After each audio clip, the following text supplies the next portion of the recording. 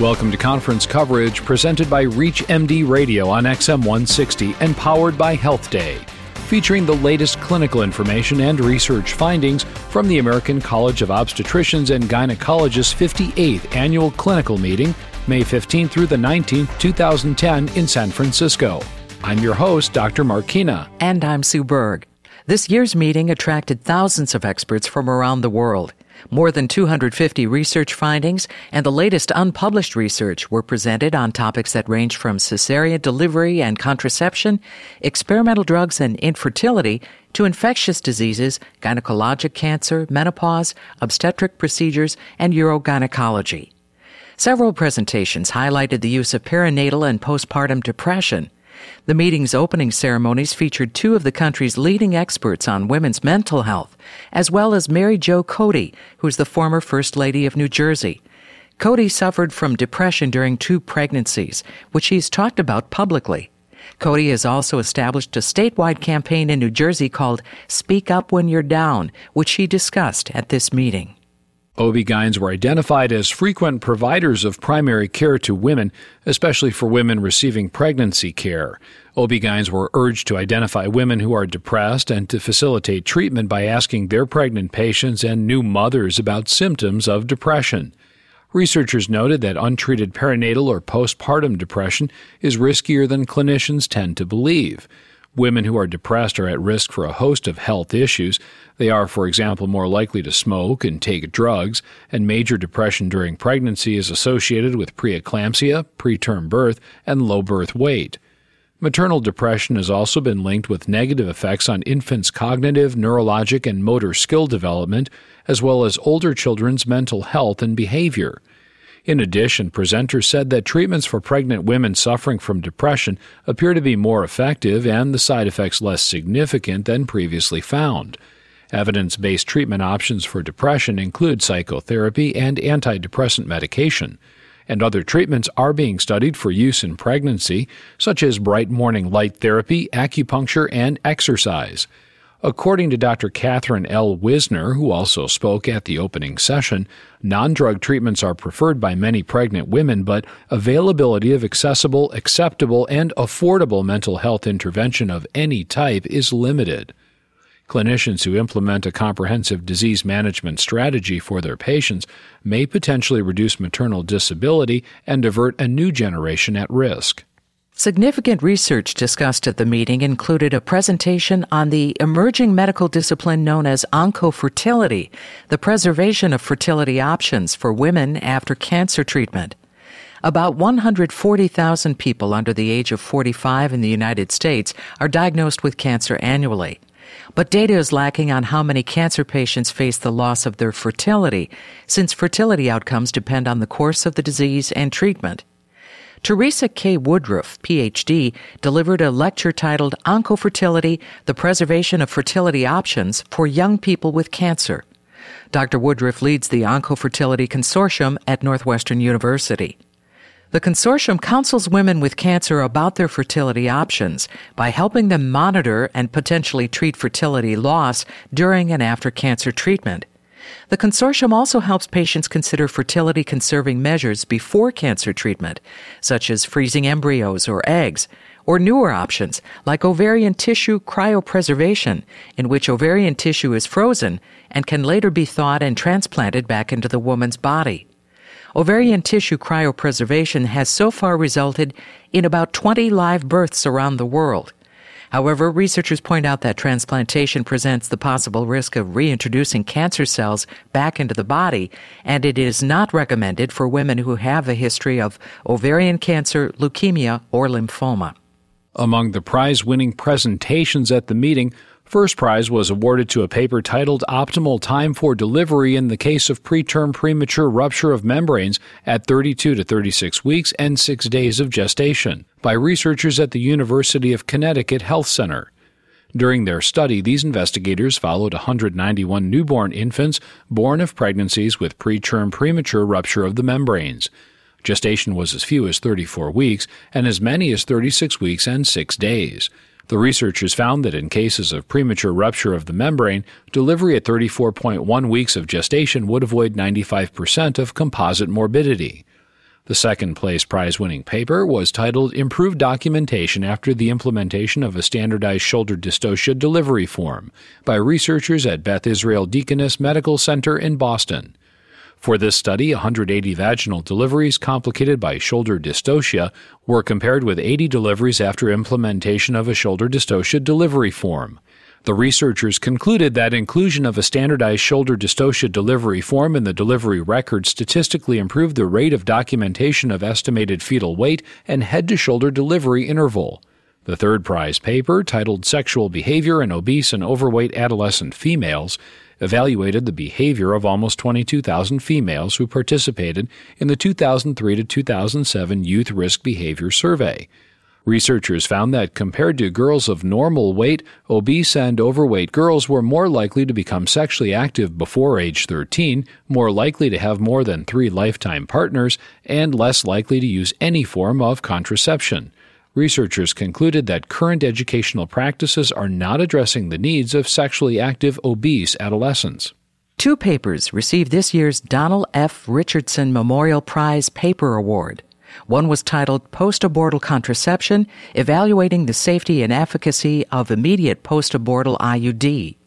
This study followed 200 women who received an intrauterine device immediately following an abortion to prevent subsequent unwanted pregnancy, and compared their treatment with 400 women who chose another form of contraception.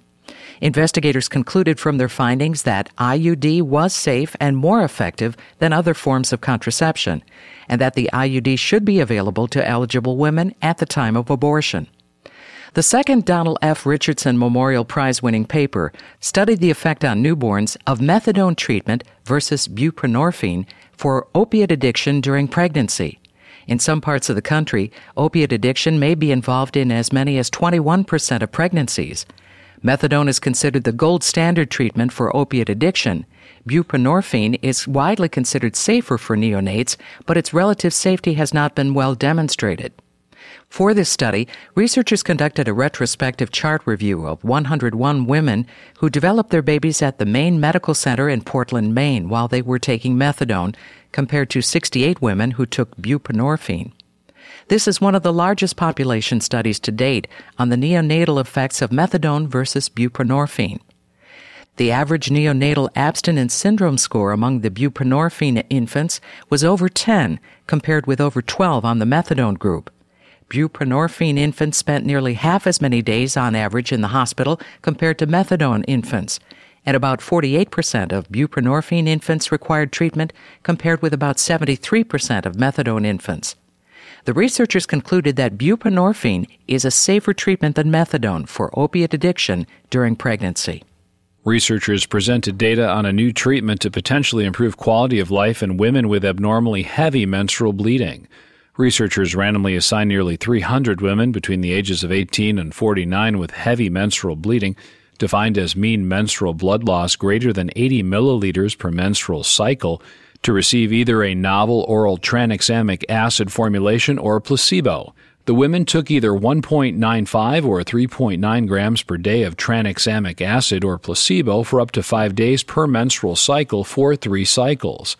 The researchers measured quality of life with the Menorrhagia Impact Questionnaire, which includes questions regarding limitations on social, physical, and work activities during menstruation, as well as the women's perception of the influence of menstrual blood loss on quality of life. Researchers found that compared to placebo, tranexamic acid was associated with significant improvements in the quality of life. They also found that a higher dose of tranexamic acid was associated with greater improvements than a lower dose. Both dosage regimens were well tolerated. Vaccination against human papillomavirus strains 16 and 18 was found to be associated with significantly reduced abnormal cytology diagnoses in young women. This is according to researchers from the Oklahoma State University in Tulsa and colleagues. They compared nearly 10,000 women between the ages of 15 and 25 who received the AS04 adjuvanted HPV-16 and HPV-18 vaccine, and nearly 10,000 controls who received hepatitis A vaccine. Cervical samples were collected every 6 months for HPV DNA typing, and gynecologic and cytopathologic examinations were performed every 12 months. The researchers found that the vaccines were associated with a 57% efficacy rate in preventing high-grade squamous intraepithelial lesions, or SIL.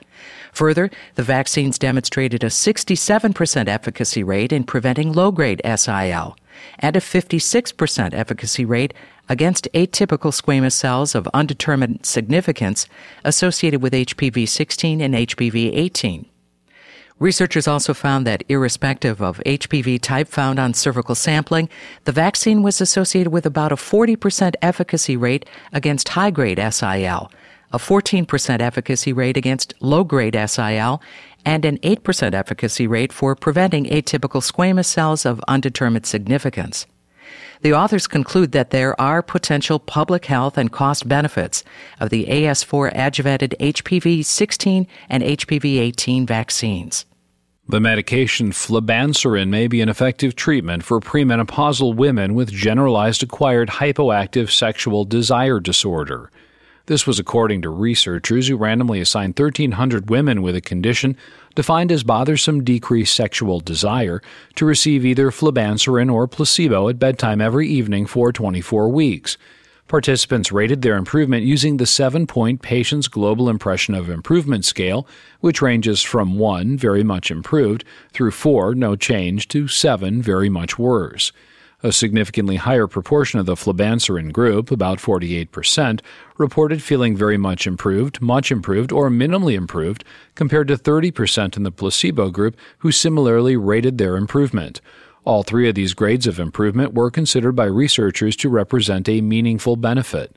The authors concluded that a higher proportion of women who received flibanserin reported a meaningful benefit from use of the study medication compared with those in the placebo group. Over 40% in the flibanserin group reported meaningful benefit versus about 25% in the placebo group. The study was funded by the pharmaceutical company Boehringer Ingelheim, which manufactures the drug flibanserin. Research was presented at the meeting on the rates of treatment success among women with stress incontinence who received retropubic or transobturator midurethral slings. The study was also published online May 17th in the New England Journal of Medicine to coincide with the meeting. Researchers randomly assigned nearly 600 women to receive either a retropubic or transobturator midurethral sling. The majority of these women, 565, completed the year-long assessment. Objectively assessed successment of the treatment was measured by negative stress tests, a negative test pad, and no retreatment at 1-year follow-up.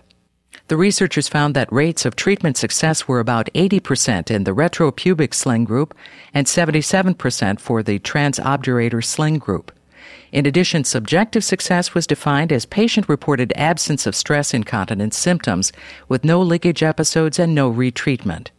Researchers found that these subjective measures of success were similar to objective measures, with about 62% of patients in the retropubic sling group reporting success and nearly 56% reporting success in the transobturator sling group.